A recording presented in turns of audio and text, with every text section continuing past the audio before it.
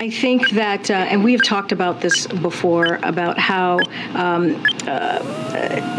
when the PRC government surveillance balloons transited the continental U.S. briefly, at least 3 times, as you just mentioned, during the president's prior administration, and once that we know of the beginning of this administration's, but never for this duration of time, as we know. This information was discovered prior to the administration left.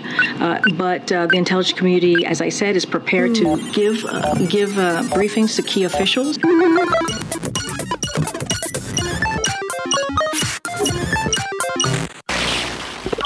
Stu Does America. StuDoesMerch.com. Use the promo code STU10. You'll save 10%. If you're watching on YouTube, like the video right now. Subscribe to the channel. Hit the bell for notifications. Do all the things that you're supposed to do as a good podcast audience. Glenn Beck is here to tell us about one of his favorite things, a nuclear apocalypse. New York City made good use of their COVID supplies. I can't wait to tell you about their fancy little auction. But we start by doing the Pete Buttigieg disaster. And I don't know, you could describe his whole life like that if you wanted to, but we're talking specifically about what was going on in Ohio. Before we get there, I want to give you a little flashback. This is from his boss, Joe Biden. Now, Biden was talking about Ukraine, but I think we may have learned something very interesting in this clip. The idea that we're going to send in offensive equipment and have planes and tanks and trains going in with American pilots and American crews, just understand, and don't kid yourself, no matter what you all say, that's called World War III, okay? Yeah, now, of course, we've now sent tanks, and we're talking about planes. But planes and tanks, you kind of understand in a war context. I'm more interested in the trains. Were we thinking about sending in war trains? What are war trains? What do trains do in war? Do they attack? I don't know, but think about it. Could it be that's what they were testing in Ohio? Maybe that's what the war train was this whole time. We had no idea. It's just going to be a train that comes into, Moscow, and then just blows up over everything and spreads chemicals everywhere. That's a good weapon. Maybe that's what we're working on right now. The Norfolk Southern CEO is saying that the Ohio town, the town of East Palestine, is safe after the chemical rail derailment. I mean, I'm sure you feel that same way. If you're in East Palestine right now, you're like, oh my gosh, could it be any better here? I love the smell of battery acid in the morning. The EPA is saying it can fine Norfolk Southern $70,000 a day if it falls short of cleaning up and paying for the Ohio toxic train wreck. They're not necessarily saying they're going to do that, but in theory, it's possible. And it's bizarre to see. I guess now we're getting to the point where they're going to start vilifying the company. Usually that's immediate. Like Aaron Brockovich is there today. Usually every story about a chemical spill is handled the same way, like it was Aaron Brockovich. You just automatically blame the company and everyone else is a victim and they all have these really bad side effects. Even if scientists and doctors come in and say they don't really have these side effects, the media always sides with the people in the town, except for this one time. This one time, hey, look, they said it was safe. What's the big deal? It's very, very weird. Could it be that Pete Buttigieg is being protected in this situation? He certainly seems like he's not handling it very well. He hasn't even been to East Palestine yet. Of course, today, Donald Trump was there. He's, of course, running for president, and he's contrasting himself with Joe Biden and Pete Buttigieg by actually showing up to the catastrophe that's going on for the people in Ohio. Now, Pete has had an interesting response to this, and we've covered this a couple of times already, but really he's been MIA. He's basically been back on maternity leave here for the past few weeks, and he's finally decided maybe I should address this stuff in public because people keep asking me about it, and I know I have other things to do, maybe a little chest feeding needs to get done. So in between the chest feeding sessions, he's decided to actually answer some questions about this incident. We'll start with MSNBC. The residents of East Palestine are asking when you are going to pay them a visit. What have you got to say to them?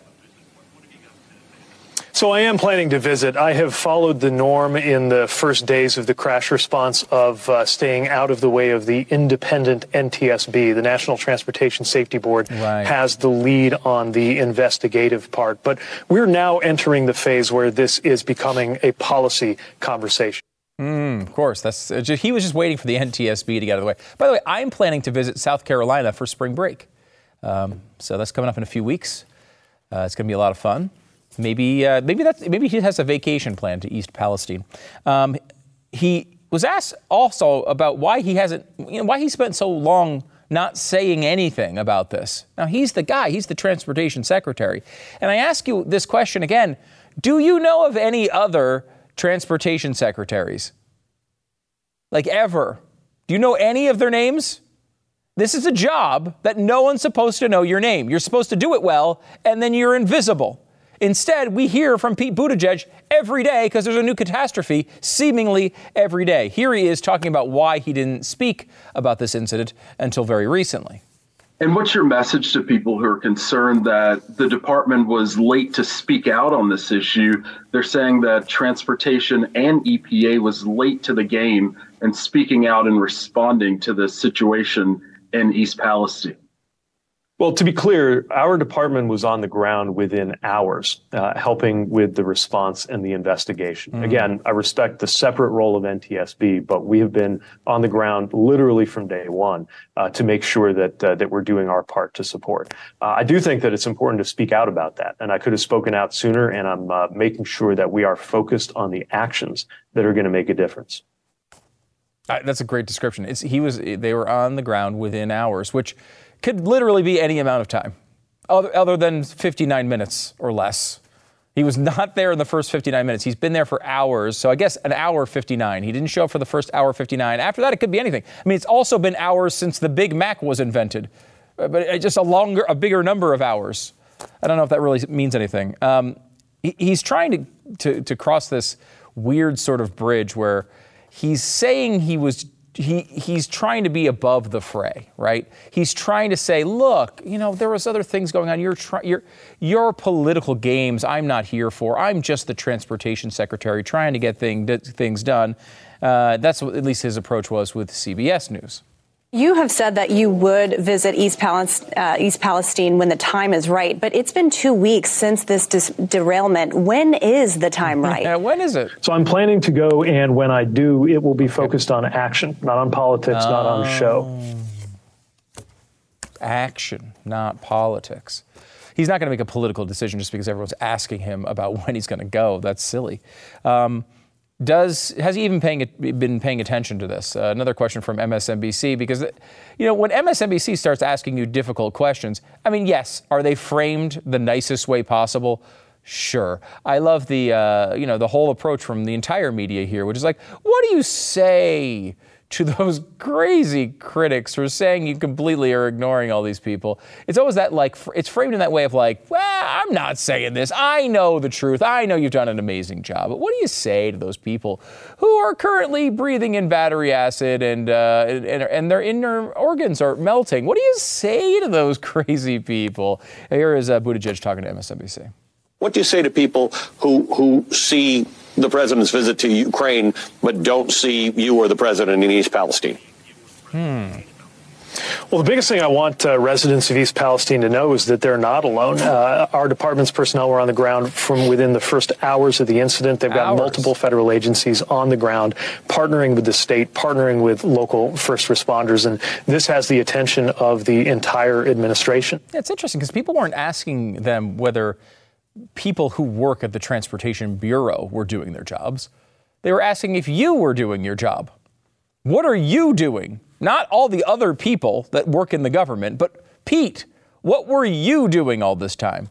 To get an actual answer, they had to hunt him down walking in the streets. And, this clip is getting a lot of attention for, I think, the wrong reason.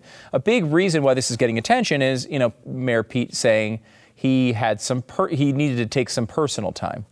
Now, given his history of maternity leave, you can understand why that would make a lot of news in the middle of yet another catastrophe. But I think he's just saying, look, I'm on my way. I'm walking to dinner. I'm not on the clock right now. I've already answered these questions. I want to give you that part of it first and set you up for it, because you'll hear that part of the exchange. You can judge that for yourself.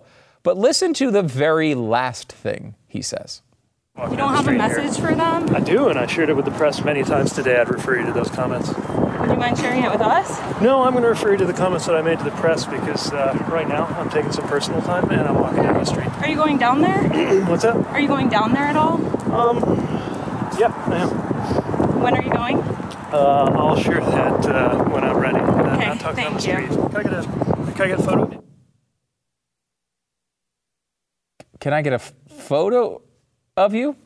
Now, normally a creepy guy like that walking down the street asking a female for a photo would just make you think that he was doing something a little bit odd, maybe hitting on the reporter. However, in this case, we could be pretty sure that Pete wasn't. That's not really his game. So what was he doing exactly? Why on earth would Mayor Pete need a photo of the reporter asking him questions in the street? Why would he need that? What was he going to do with it? What is he making a list of sorts? A collage? What is he doing with this photo? Isn't that really weird that a high-ranking government official would want a photo of a reporter?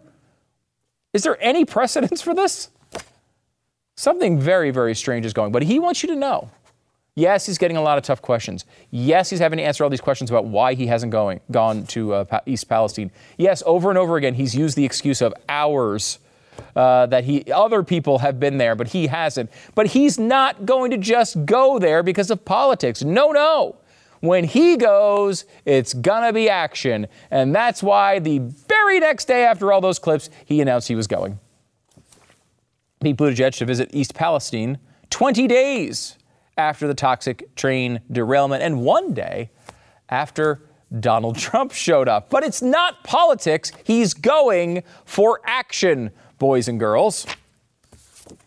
Now, Mayor Pete, you might think to yourself, what qualifications does he have to have this job? He certainly doesn't seem to be doing it very well. And that would be a very legitimate point if you didn't know the traumatic history of his time as mayor of South Bend. And let him tell you the heart-wrenching story. I do want to stress that the NTSB needs to be able to do its work independently. But when I go, the focus is going to be on action. Look, I was mayor of my hometown for 8 years. We dealt with a lot of disasters, natural and human. Well, you are the human disaster. So yes, I guess South Bend did have to deal with that. But is it something you go around bragging about that everywhere you go, there just seems to be disasters? I was in South Bend. It was really quiet before I got there, and then holy crap, just nothing but catastrophes. But I have to stop and ask the question that I think everyone has. What disasters did you actually have to deal with in South Bend, Indiana? Were there a lot of them? Really? I tend to doubt it. There was a flood in 2016. Nobody died, no serious injuries, but there was record rainfall. Okay, he had to deal with that. 2018, there was another flood. Again, no deaths, no serious injuries in South Bend. And then in 2020, it was revealed that he did have a big pothole problem. Buttigieg, transportation secretary nominee, had a pothole problem as mayor. The Tribune reported that potholes at the time were the worst area repair shops had seen in over 10 years. I mean, so think about that. 10 years of potholes. They had not seen similar pothole-related incidents than what Mayor Pete oversaw in South Bend. He wasn't even good at the transportation sector in this little town, let alone for the whole country. And somehow he gets this job. And remember, I keep bringing this back up because there's only one. Basically, they stayed away from Mayor Pete from the beginning. First of all, they thought he was a joke back in 2020. They thought he had no chance. He started making a little bit of a run. They were very lightly critical. There was a very light hand used on Mayor Pete. He never really had to deal with any adversity in that campaign. The only time he had any real adversity during the entire campaign was when Joe Biden ran an ad against him. And they put Joe Biden and Pete Buttigieg next to each other, and they said, hey, both of these guys have dealt with a lot of real problems. For example, Joe Biden, went to Ukraine and got Hunter a bunch of crack or whatever foreign policy achievement he was lying about at that time. And he said, but at the same time, Mayor Pete was putting in decorative lighting under a bridge. And they kept going side by side. They'd show Biden and China getting more crack and hookers for Hunter. And then they'd come back to Mayor Pete and they'd say, Mayor Pete had to fill potholes and pave over sidewalks. And they were mocking him for his job in the transportation sector of South Bend. And then they give him the job of transportation secretary. They've been trolling him this whole time. They've got him out of the way.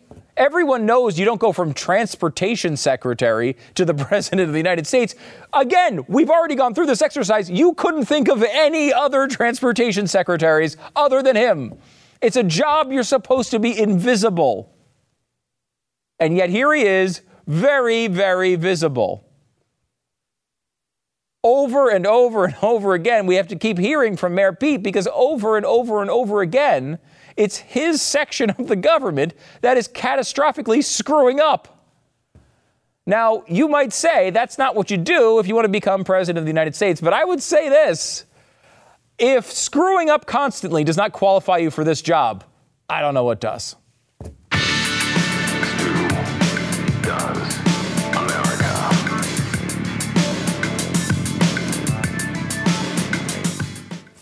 Now, if you happen to be a carnivore, my guess is that you like knowing where your meat comes from. Well, when you order it through Moink, that place is literally from small family farms all across the country. And when I say across the country, I don't mean some country you've never heard of, some stan overseas somewhere. No, I mean this country. This is where it comes from. And that means you can help save family farms and get access to the highest quality meat on earth when you join the Moink movement today. Moink delivers grass-fed and grass-finished beef and lamb, pastured pork and chicken, and sustainable wild-caught Alaskan salmon right to your door. My family loves meat. They do. I'm the guy on the grill for them, cooking up all this stuff from Moink Box, and they know, when it's Moink Box, it's going to be delicious. The Moink difference is the difference you can taste, and it's helping family farms as well and their efforts to stay independent. Keep American farming going by signing up at moinkbox.com/stew. You do that right now, and listeners to the show get a free filet mignon in every order for a year. I mean, that's a pretty sweet deal. This is 1 year of the best filet mignon you'll ever taste, but it's for a limited time. moinkbox.com. moinkbox.com/stew. moinkbox.com/stew. I'm joined now by Glenn Beck. His newest special is coming up right after this program, 9 p.m. Eastern. It's how to prepare for the horrifying reality of nuclear war. It is the most prototypical Glenn Beck title ever imagined. Did AI come up with this? Write me the most prototypical Glenn Beck show title ever. It did. And it came up with this one. I was just talking to Nathan, who did all the research on this program. And I was out in the hallway, and he said, Glenn, we've covered some scary stuff before. I said, He said, this one chilled me to the bone. He said, because he's old enough to remember, like the day after, and he grew up, the 80s. If you remember the 80s, you remember the Cold War when we thought we were going to be vaporized. And he said, it's bone chilling what is going on right now. And people they're not really thinking about it. Yeah. Well, that's not going to happen. Well, I don't think it will. Right. But maybe. Like going from 1% to 5%, though, of a chance of something like this happening is the biggest story in the world. 75% of the world's population dies just from the nuclear winter. 75% of the world's population. If a slight increase in the chances of that happening seems like something we should be focusing on. Well, look how much we focus on global warming. Yeah. I mean, but I always look for the bright side. Don't look at the flash, but do look for the bright side. Okay, here it is. If we have a nuclear winter, it might offset global warming. So we might find a sweet spot in there someplace. We live like we were living in San Diego without the taxes. Wow. Yeah. See? Right. People say you're not optimistic. I'm I very hate that. optimistic. Obviously, the big reason we're talking about this right now is Russia, Ukraine, and the possibility of that spiraling out of control. Right. We don't, like, a lot of people like to say, oh, well, Ukraine's way over there. Why are we worrying about Ukraine when we have problems here? And there's validity to that argument at some level. But also, it's easy for this to fly out of control, and all of a sudden it is right here. And that's why we're worried about it. The Russia thing has been in the news a lot this week, and it's been interesting to watch it happen because both Biden and Putin made big speeches. Biden, I don't know if he said English words. I'm not sure what happened in that one. But the Putin one was like, hey, we need to get back to traditional values. Hey, the West has gone insane with their transgenderism and pedophilia and all of these things and it's like a lot of people who have traditional values here in the United States have seen it assaulted by the media, assaulted by institutions, and look at Putin and say, well, he seems to be making a lot of sense. That's scary. But it's what, if you are a longtime watcher of the program, that's what I told you would happen.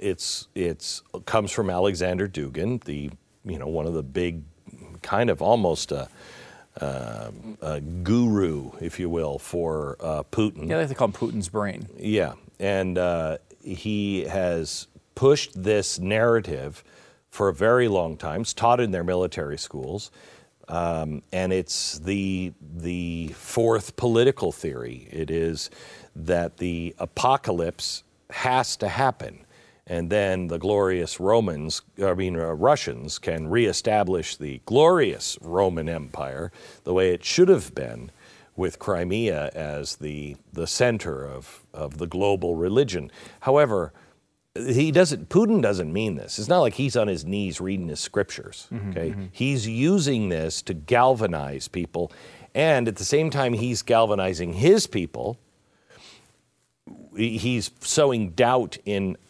us, and not doubt in our current leadership, because I think we have enough of that, and doubt on what we're doing to our own culture, because we understand that too. It's starting to have people say, he's talking a lot of sense. He's right. He's right about that. Yeah. And in those days, there will be many false prophets. Do not be deceived.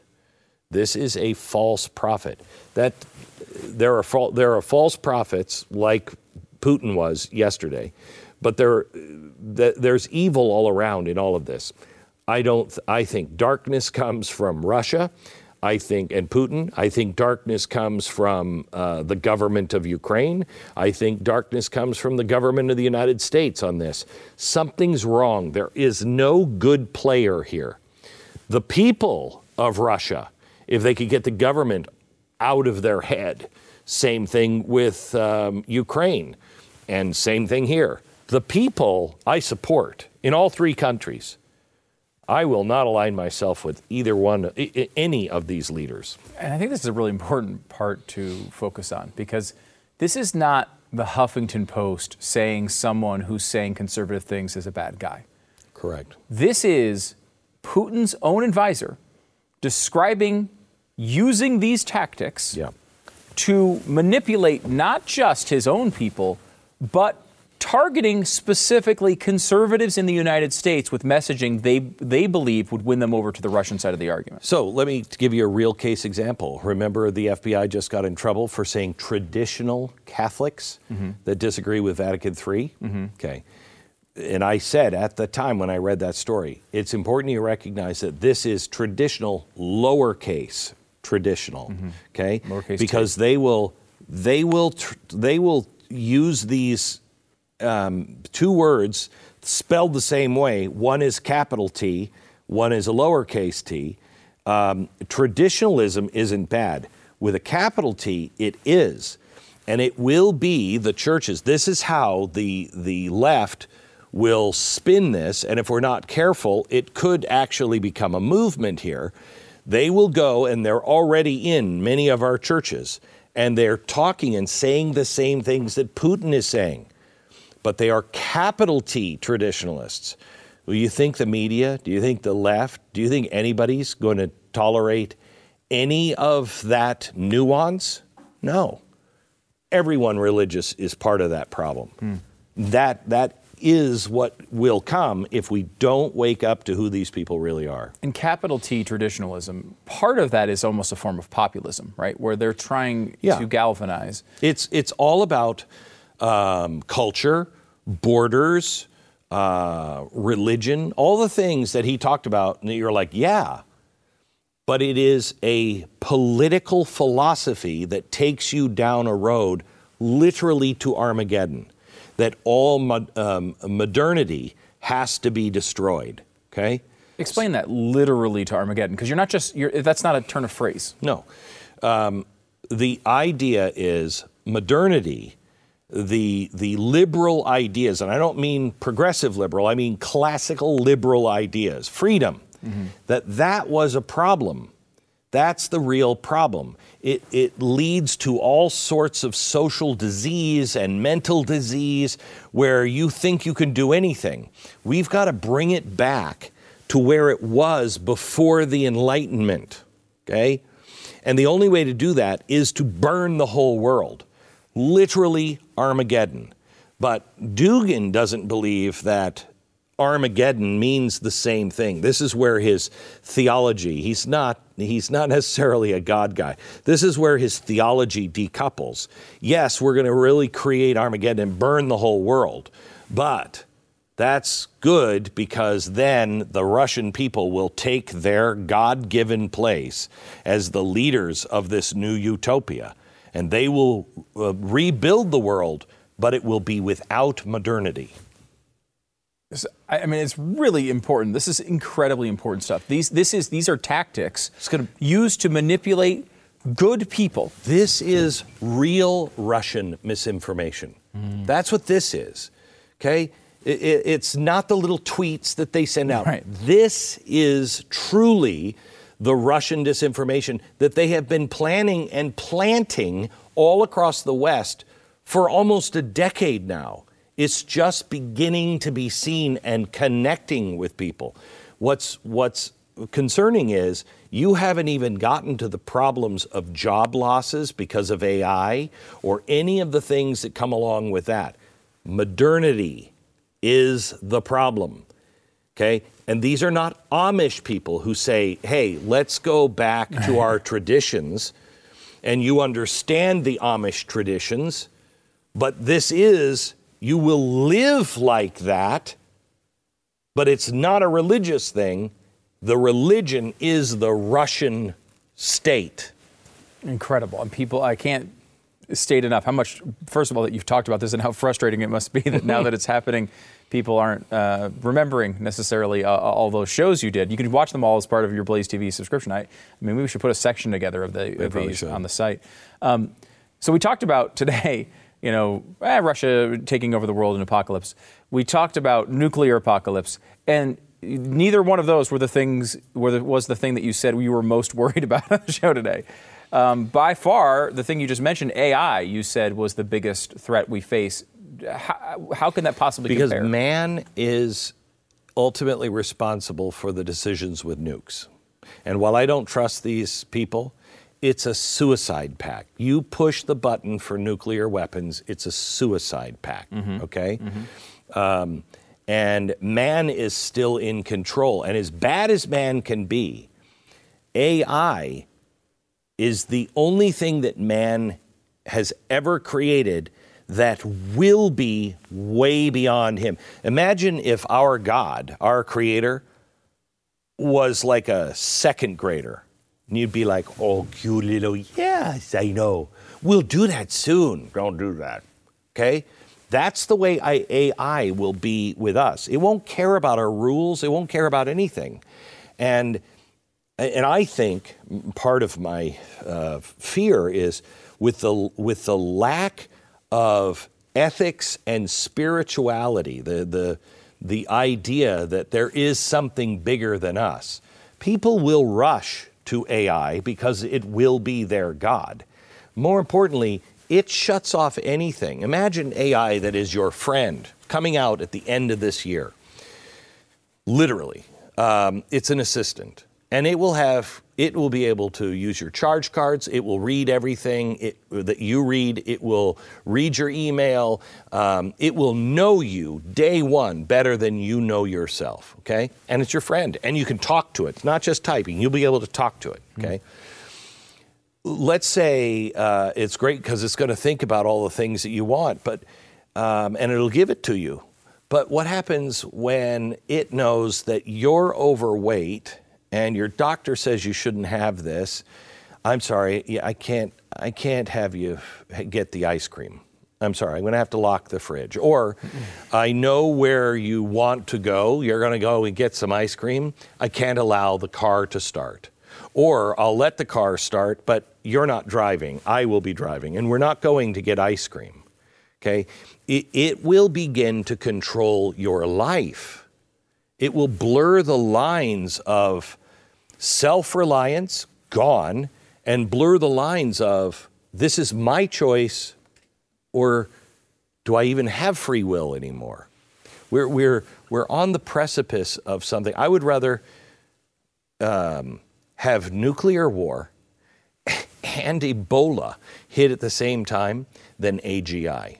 Because if AGI goes wrong, there's no way out of that prison. And that's the step-up process from artificial intelligence to artificial general intelligence, where it can teach itself things. It will be very similar to human. It will be akin to all human minds at once.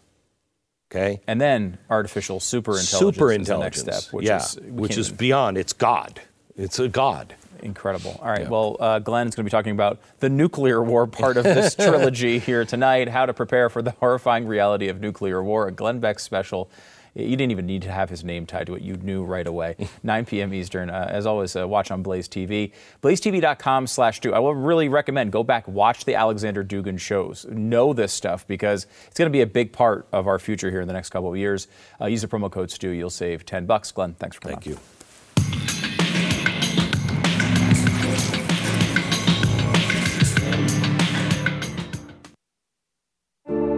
We're in the middle of a national identity crisis. Faith, patriotism, and hard work have disappeared, only to be replaced by new secular religions like COVIDism, climatism, and gender ideology. We hunger to be part of something bigger than ourselves, yet we cannot even answer the question of what it means to be an American. Today, the woke left preys on that vacuum. They tell you that your race, your gender, and your sexual orientation govern who you are, what you can achieve, and what you're allowed to think.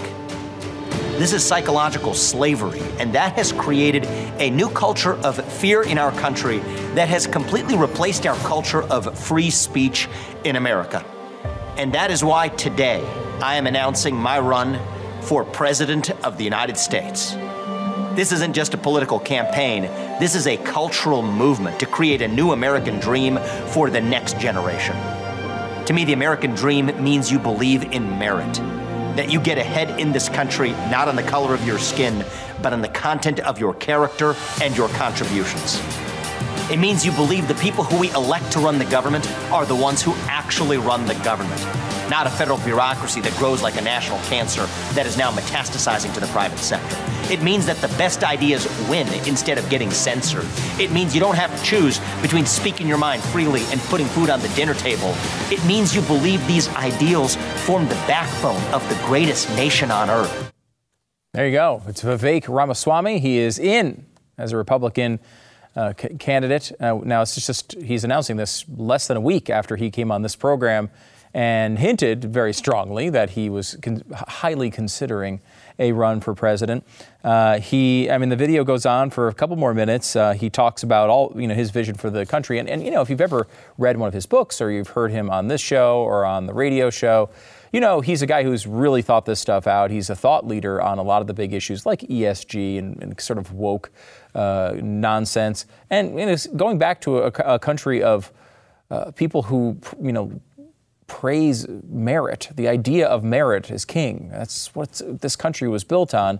He wants to bring us back to that, and it's going to be an interesting path for him. Now, of course, it's not going to be easy for him to win. He's not very well known outside of maybe some conservative media circles, but he's a smart guy, and it's going to be a very interesting voice in this campaign. He announced it on Tucker Carlson's show. By the way, Tucker Carlson got an interesting gift from House Speaker Kevin McCarthy. He was able to get access exclusively to 41,000 hours of surveillance footage from the January 6th attacks. So now, there's two ways people are looking at this. Some people are being like, yes, good, Tucker Carlson gets it. The people on the right are saying, yeah, that's right. Finally, Tucker Carlson gets access to these videos. He can tell us what really happened. And then on the other side, you got the people on the left saying, I can't believe they would give access to Tucker Carlson, that right-wing ideologue. I can't believe they give him access. I kind of fall in the middle of this. Like, Tucker Carlson's great. He's got the biggest show on cable news. I understand it. But why is he getting exclusive access to this? Why don't we get it? I want it too. Why doesn't The Blaze have it? Why doesn't The Blaze get to make a documentary out of it? Why doesn't everyone get access to it? I mean, I just don't understand why they're picking and choosing shows to give away footage. If you want everyone to see this footage, let everyone see it. I don't know. It just seems weird that they're just picking one show to give all this footage to. Look, I'm not going to say that Tucker Carlson's got a slightly larger audience than us, and people don't understand that. He does. It's close. But I mean, there's a lot of shows out there, a lot of conservative shows out there. You want to let not everybody see it. Let everyone make up their own mind. We will see what happens with it. I mean, I obviously think that they expect to get a certain look at this footage from Tucker Carlson's perspective. That's going to be a heck of a lot different than what we've seen from the January 6th panel. So I'm glad somebody's seeing it. But I mean, I think it just would be better just open it up to everybody. Let everybody see this stuff. There's no reason why this needs to be held back any longer. And New York City auctioned off a few dollars of COVID stuff, $200 million worth of extra COVID gear. Now, they didn't quite get dollar for dollar what they paid for it. They paid $200 million, but they did get $500,000. So 1/400th. It's 0.25% for those keeping track at home. Pretty good. They sold $12 million of ventilators for $25,000, which is pretty good, So once again, another massive success from the city and state of New York. It's been giving you nonstop disasters, catastrophes, and more ever since I can remember, and it seems to continue no matter who they put in office.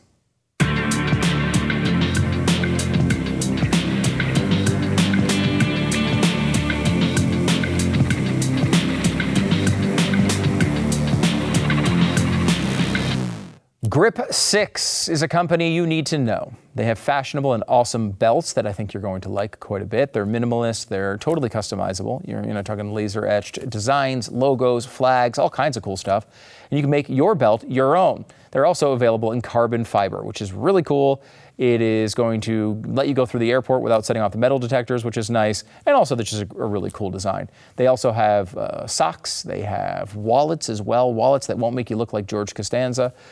Grip 6 is a small company in Utah. They sell in the United States and all over the world, but they source almost everything they use to make their products right here in the U.S. They love this country. We played that Vivek Ramaswamy clip before, talking about what to believe about this country. We're an exceptional nation. We have real principles and values that should be cherished. It's the same thing Grip 6 believes. Grip6.com/Stu. Grip6.com/Stu. Use the code STU. You'll save 15%. It's grip6.com/Stu. Get 15% off today. Still waiting for the new Joe Biden T-shirts to roll in that say Joe Biden 2024, slightly less awful than the worst of all time. And the worst of all time was also us. That's pretty much the slogan, I think, for the 24 campaign. This is what they're trying to do. Like, inflation's coming down. It's only 6.4%. Yeah, but that's the worst in 40 years. Well, it was 9.2%. Yeah, but that was also you. You don't get credit for... They keep trying this. By the way, food prices still up. Grocery prices remaining stubbornly high, according to Axios. We're seeing, they're slightly less awful than the worst of all time. That's basically what you're seeing on that chart right there. So good luck. That's going to go well. By the way, they're talking about inflation coming down. One of the things they're saying is they've already attacked all the low-hanging fruit. So all the easy stuff like, gas prices and a couple of other big ticket items that kind of are more cyclical, they've already got the improvement in those areas. The rest of the stuff is really hard. And it doesn't necessarily, supply chain stuff. Like a lot of that stuff is, that's on the easy side, right? You don't need any miraculous economic circumstances that the market just adjusts to that stuff. When you're talking about actually making inflation go down, you have interest rates, you can make them go higher, but how high are you going to make them go? And we're getting to that point where they're going to have to keep raising them to make inflation come down to normal levels. And people are not going to like an economy with interest rates that high. By the way, also in Florida, we have a story of an Uber murder. Someone in an Uber incident, one of these typical Florida stories, Florida woman accused of murder after allegedly opening fire during an argument inside a packed Uber. What? I guess it was an XL? I don't know. She should be freed from jail, she says, because her unborn child has not been charged with any crime and is being held unlawfully, her attorney argued. Now, I am fully on board and on record saying that you should be able to drive in the HOV lanes if you're pregnant. A woman tried to get away with that in Texas. I completely backed her 100%. This one's a little harder, though.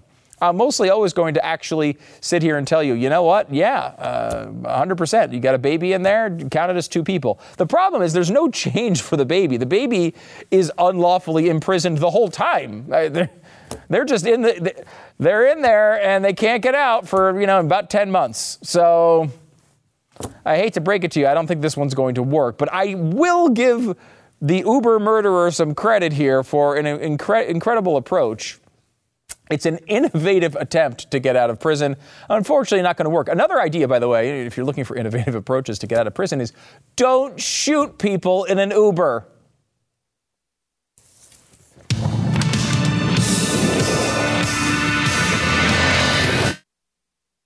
Okay, so here's what happened. There's a study that came out here from Northwest Minzu University in China, which is my favorite Minzu University in China. Much better than Southeast Minzu. The people are jokes over there in Southeast Minzu. This is Northwest Minzu. They decided to start giving mice soda to drink. Coke, Pepsi, and then they had another control group with water. What did they find? Well, they found that the mice that drank the soda and the sugary beverages wound up having higher levels of testosterone compared to the group that drank water, and their balls were bigger. I don't know how else to say that, but it's true. Apparently, in this study, that's what happened. We have a skinny pig, which is a guinea pig with no hair. And if you've ever seen George, I think he's drinking lots of Pepsi and Coke. It's incredible. By the way, it's one of those typical health stories that about 2/3 of the way through the story, they say, "Oh, by the way, all the other research disagrees with this."